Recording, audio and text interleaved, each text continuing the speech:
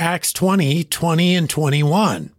And how I kept back nothing that was profitable unto you, but have showed you and have taught you publicly and from house to house, testifying both to the Jews and also to the Greeks, repentance toward God and faith toward our Lord Jesus Christ.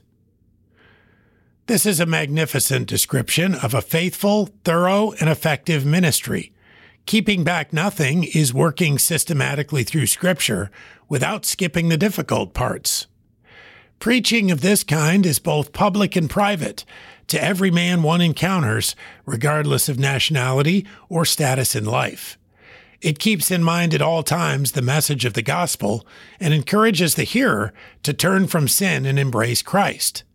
Men of God today should model their ministries on such an example.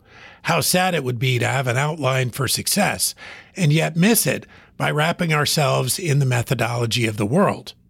We should hold fast to the Bible, proclaim it everywhere we go, to anyone we meet, in faithfulness to its message and to the Lord that delivered it. Acts 20:20 and 21. And how I kept back nothing that was profitable unto you, but have showed you and have taught you publicly and from house to house, testifying both to the Jews and also to the Greeks, repentance toward God and faith toward our Lord Jesus Christ.